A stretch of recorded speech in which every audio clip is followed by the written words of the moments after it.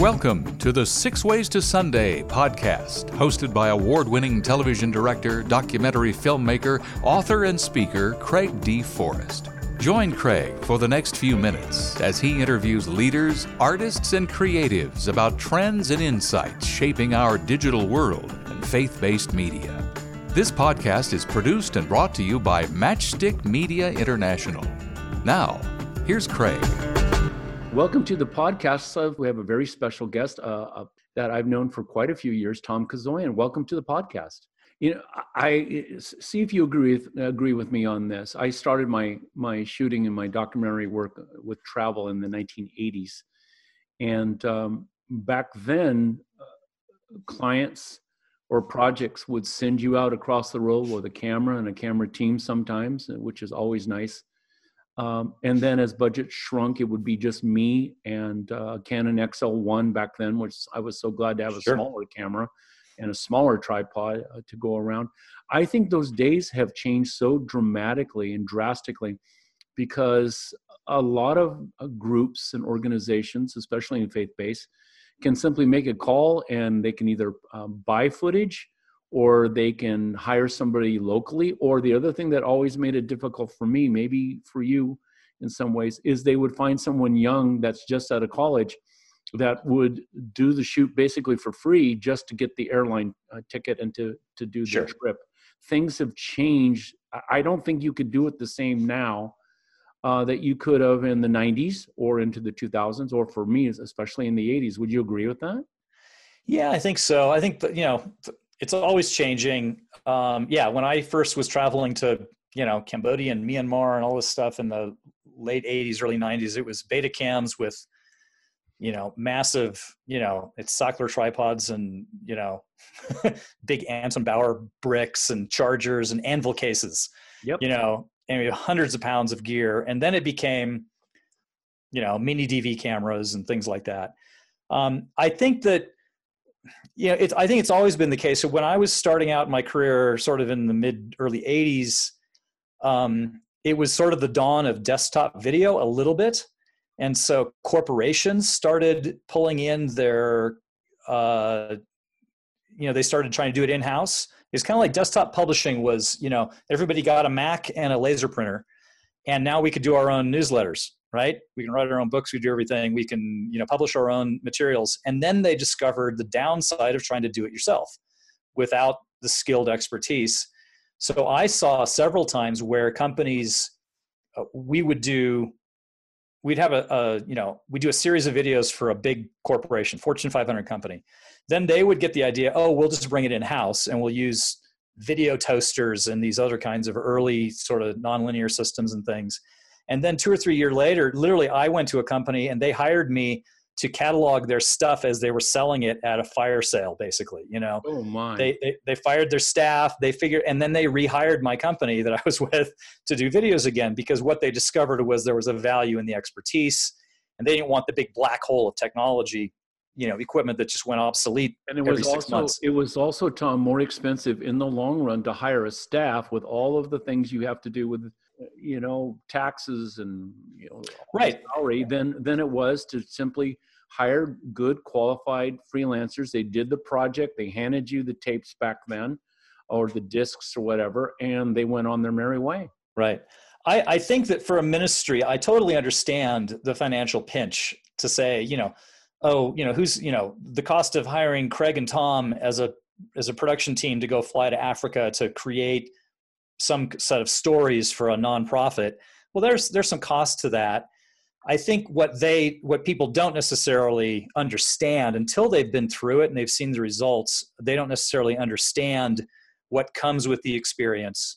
It's not just cool pictures. I see ministries that I'm connected with sometimes.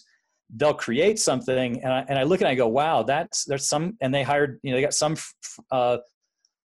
bless some guy from LA, who was a hot DP, wannabe director or something like that, who shot something that looked really amazing. They came in with really like a really cool aesthetic sense and things like that. But quite often in the end, other people will look at it and go, well, it's like the story's kind of lacking. because it sort of is a one-dimensional skill set. But it looked really great. It looked amazing. And especially in a visual sort of Instagram-y age, I see so much stuff all the time. It's like, wow, what a cool, get this camera, and we go through phases of what's the hip look, shallow depth of field, or, whatever is the thing, drone shots or whatever. But if the story's not there, I'd rather have me shooting with my phone, but a really compelling story that's edited well, but it's not as flashy. And so it's easy to get caught up in the cool and new and miss the time-honored storytelling principles. And it's been happening for 100 years of filmmaking, right? Very, very well put. Hip and new and cool isn't always the best way to tell a story. It's what people come away with from the story and how they react, whatever reaction it is that the filmmaker and the group and the director want, and the writer as well, an editor. Yeah, well. And I don't want to say, I don't sound like an old curmudgeon by any means. What I think is the perfect scenario is bringing people together who have different skill sets and experiences, and I love to work. I'm more in a position now where I would love to have a really creative camera person who's fresh out of film school but has some experience that I could work with, and we could collaborate. And so maybe I don't bring that brand new sensitivity of the TikTok world or whatever to it, but I have a lot of years of experience as a storyteller, and bringing them both together, I think, is always the best of both worlds. And I did that even when I was doing commercials. I'd hire DPs who were better than me, because I wanted my commercial to look great. I'm no fool. People that are, talk about that for a second. A lot of people are insecure. It's a very insecure industry, and there are those that will not hire other people that are better at that craft, when that is the most foolish thing possible. As a director, I want a DP that's way better at camera and lighting than I am, because then everybody benefits from that. Mm-hmm.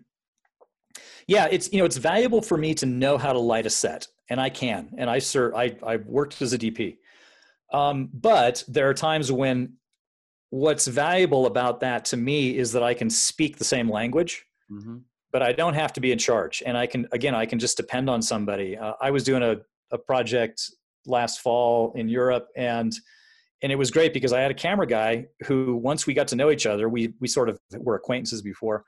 I just let him go, and he trusted me and I trusted him. And I was officially the DP, but I'd been around. It was a context where I wasn't trying to prove myself. It wasn't Hollywood. I was trying to do a great job for the team of people who I'm connected with and I love. And, so there was no sense of territorialism in that context. And that to me is the perfect scenario where I can use my experience and occasionally be brilliant, but there are other times where I get stuck and I don't know how to solve this problem. I don't know what the best way is to do this. And then you have a team of people, and even if it's a young person, help me get unstuck and let's do this together. That is a healthy environment. Now, you don't always have that, even with professionals, because it's a creative industry. We have fragile egos. We may be angling for something, to take over this gig. It might actually be the case. But that's an unhealthy culture in any work environment. And so you always have to sort of find those relationships, find that network of people who have that level of trust, and then you can just do amazing things. Tom, I've found, I'm going on 64 years of age, and I'm pretty much semi-retired because I moved away from Los Angeles and the phone doesn't ring anymore, or very rarely.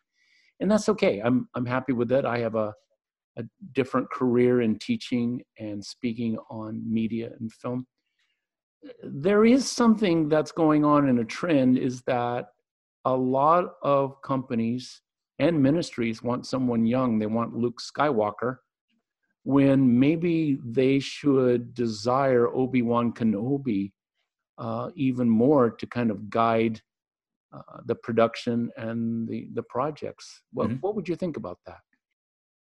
Well, I think filmmaking is naturally a collaborative medium, and so it's rare, except for the person in their basement doing stop motion animation. There's almost nothing that you can do by yourself, and that's what I tell my students. It's like learn how to do a lot of things, but then understand that the ideal to me, even as a person who is kind of I have high standards. I have a hard time delegating sometimes. My ideal scenario is always surrounding myself with a bunch of geniuses who have great attitudes. Like, is that possible? Maybe. But valuing the team thing. Some organizations get that because their leadership has that openness to both new and innovative, and without a fear, but also an understanding that young people also benefit from help, from being mentored and guided. So it's not a benefit to a young, quote unquote, young or whatever age, filmmaker, whatever visual, a creative person to just be given free rein. That's not beneficial to any of us to ever be given free rein. Even at my age now, boundaries are good and guidance is good and collaboration is essential. So I think that, if we're wise, we look to both to say, if we really feel like visually this needs to be super cutting edge teen oriented, well, you aren't going to hire me to do a K-pop video, sort of a thing. But am I aware of it? Yeah, I'm aware of it. And maybe there's some things I could help bring to it that are valuable in terms of the bigger picture, shaping the story, executing things technically, things like that. I can still bring to it, but my visual signature isn't that important, right? As a filmmaker. So I think that if we embrace that opportunity, we save ourselves some grief, because you can run it, you can see, you can experience grief by creating something that has all sorts of really cool things about it, but misses the mark in terms of effectiveness, doesn't really communicate with the audience. Because you focused on one thing in particular, you obsessed over being, cool or cutting edge or something, and missed the time-tested sort of principles that do apply in any context. In any genre that comes up, there's still things that are true about storytelling and what work with an audience. So if you neglect bringing people in who have different kinds and levels of experience and even age, I think you're missing an opportunity there. Well said. Really enjoying this conversation with Tom Kazoyan, professional TV director, documentary filmmaker, and also teacher. We'll be back after these messages. This podcast features engaging conversations with leaders, artists, and creatives sharing about current trends and insights shaping our digital world and faith-based media. Today's episode is produced by Matchstick Media International, a nonprofit that's passionate about inspiring both visionary leaders and young creatives to harness the power of media to further the gospel. To learn more, visit us at matchstickmedia.org. Now, back to Craig. Really enjoying the conversation with Tom. Let's continue and find out some more wisdom. I want to transition from that to work ethic. One of the things that I find in my workshops across the world, especially in developing countries, I just have to say it, is that I get so many people, young people, that want to be famous, and they want everything for free, and they want to put in the minimum of effort. Doesn't mean that there aren't others that really realize that you've got to roll up your sleeves, as we would say in the English language, to work at this as a craft. But too many people want to take a shortcut to being successful. Mm-hmm. And I don't know if you see that at all. Maybe you do, maybe you don't.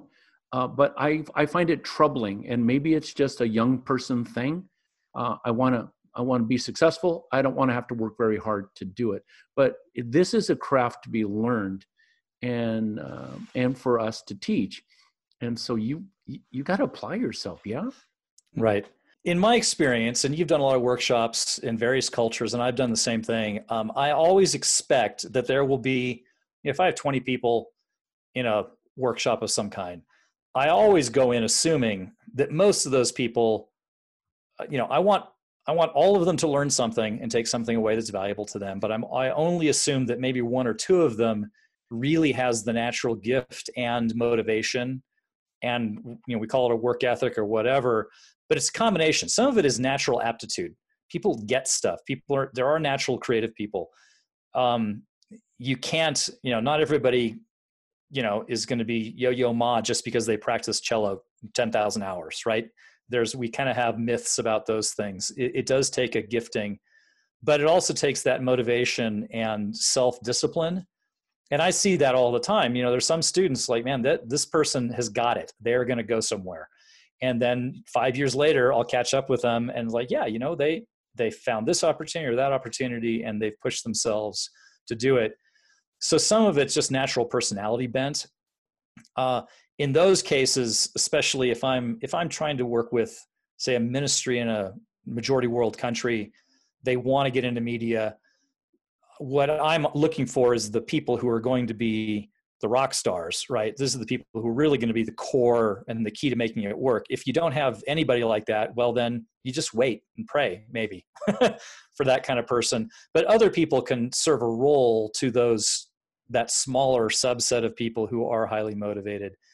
In that case, that kind of person, they might lack life experience. So they might still be somewhat naive. Like, all I have to do is this, and I'm going to become rich, famous, whatever, brilliant.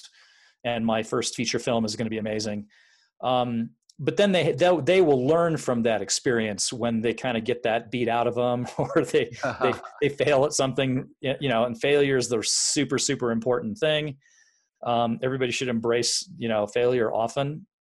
But those kinds of people who are the ones who are the highly motivated, gifted people, they're going to learn from that and keep going. The people who are truly, whatever you want to call them, slackers, or just completely naive, they'll either learn from that and say, oh, I guess I'm going to learn from this, and they'll rise up and try, and with some more maturity, or they'll give up and they just aren't going to ever make it, and you can tell people that, of course, but we have to experience. We can only possess the things that we experience. So that's the sad reality of it. I can lecture my students all day long about hard work, and and I just observe. They either have it or they don't, or they can gravitate to hard work, especially if it's something that's important to them. Right. Yeah. I think there are plenty of people who, you don't know which way they're going to go. At this moment in time, this person is a quote unquote failure, but I can't tell necessarily whether they're the ones who are going to shake it off and go, you know what, I'm sick of this. I'm going to really try now. And that, all of us go through seasons in our life probably where we're slackers, and we have to make it a choice. And if we choose to pursue that, well, then there's a real chance that we're going to be successful and be fruitful in that. And people who don't ever rise up, they'll do other things.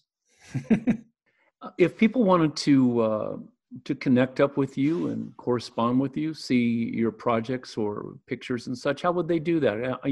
Tom, by the way, has a company called 10X Productions. I think it's 10xproductions.com, if I'm correct. .org is the better one.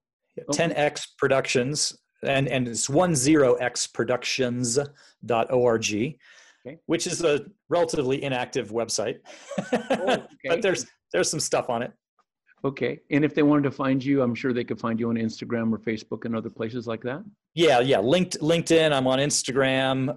I don't currently have a personal Twitter account anymore. I mothballed that, but I am part of a group doing mobile ministry stuff. So Mission Media Coach on YouTube is a channel that I run. And there's a Twitter feed for that as well. Professionally, probably LinkedIn is the best place nowadays to connect me. And I go by my just normal real name on LinkedIn, Tom Kazoyan. So it's easier to find me. Spell for everybody your last name. Yeah, so it's Tom, Tom, last name Kazoyan. So it's Armenian. And if you so pay attention. So it's Khazoyan. So it's simple to pronounce when you stare at it, but people always add odd letters into names that are intimidating, right? And I would think they do IAN way more than YAN. Right, right. So that's my Armenian background. It's a YAN though, so which is unusual. Make the transition for the moment. We've gone from the days of Betacams, and some people aren't even going to know what we're talking about. I started out with 2-inch quad back in the late 70s. So I really am a dinosaur in that. Oh man, that's so much before my time, Craig. Okay. Let's go with your version. I like it. I certainly did not like lugging around 2-inch quad reels.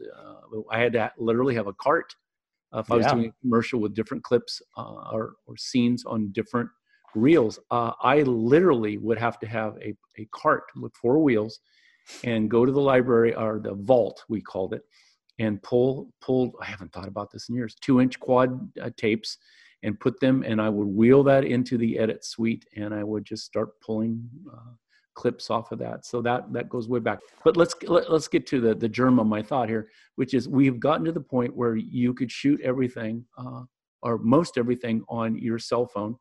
And also you can put most everything in a backpack as well, and go around the world and shoot projects, and they'll look absolutely fabulous if you know what you're doing and you have a good story and good scenes and good storytelling. It has changed. We're in a great day right now. Mm-hmm. The opportunity, we used to think, when, like I talked about desktop video, when we were finally able to get away from the tape machines and edit good quality video on a PC, basically, that was a massive change, right? So all of a sudden you didn't need, I was building CMX suites, interformat.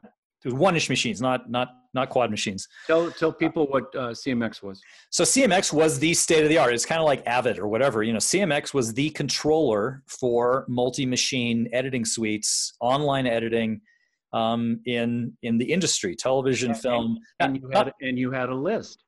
Right. Yeah. And you had a keyboard that was a dedicated keyboard that controlled machines, switchers, title generators, digital effects boxes, everything all at once. And it was kind of like this dance. It was really cool. I wish I had a reason to do it again, because it was just the thing of rolling 6 machines at once through a switcher and triggering events. It was kind of a fun thing to do until you wanted to change something. And then all of a sudden Nonlinear said, you can go back and undo all these things you did. And you would preview until you said, okay, let's record it. But what it taught me though, and this is something that I try to teach people. So the very first guy I worked for in a post house, and I was editing, I was right out of school, basically, had done some editing. He was the guy who taught me to always mark my in and out points on the fly. Never park, never shuttle, never inch a tape back and forth or anything like that. Always just, you hit the button, you hit the I key or whatever. And I became a super fast editor on a CMX in an online bay. And I was just really good. I got a rhythm. It was a rhythm thing. It's almost like being a musician. Once you change into where editing is like word processing, you start doing stuff at this micro level. Like I can inch this forward and I sort of jog back and forth between these 2 frames and which one's the right frame to cut on and things like that. So, for like narrative film or action or something like that. Whereas if you do it by feel, it just makes you faster. And 90% of the time you're probably right, once you get experience. And digital editing is different. People don't use keyboards, they use the mouse, but good professional editors, avid editors and people editing film and stuff like that, they'll tell you, use the keyboard, and, learn keystrokes and fast things to do it. And I think the analog days are sort of the hybrid to digital / analog days of the CMXs and things taught a lot of kind of logic of how to build things that was valuable to me. I knew how to layer things for effects because I was building things on tapes and then layering more generations of tape in and all these things. And when I got into After Effects, and After Effects is one of my favorite tools.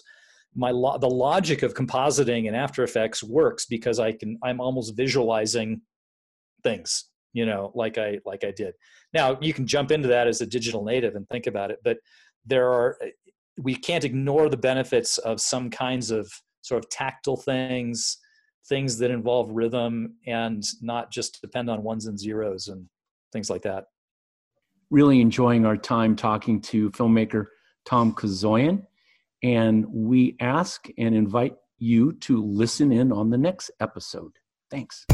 You've been listening to the 6 Ways to Sunday podcast with Craig D. Forrest, brought to you by Matchstick Media International, dedicated to excellence in media through inspiration, vision, and education. To learn more, visit us on the web at matchstickmedia.org. That's matchstickmedia.org. Your generous donations, large or small, help defray costs for producing this creative podcast.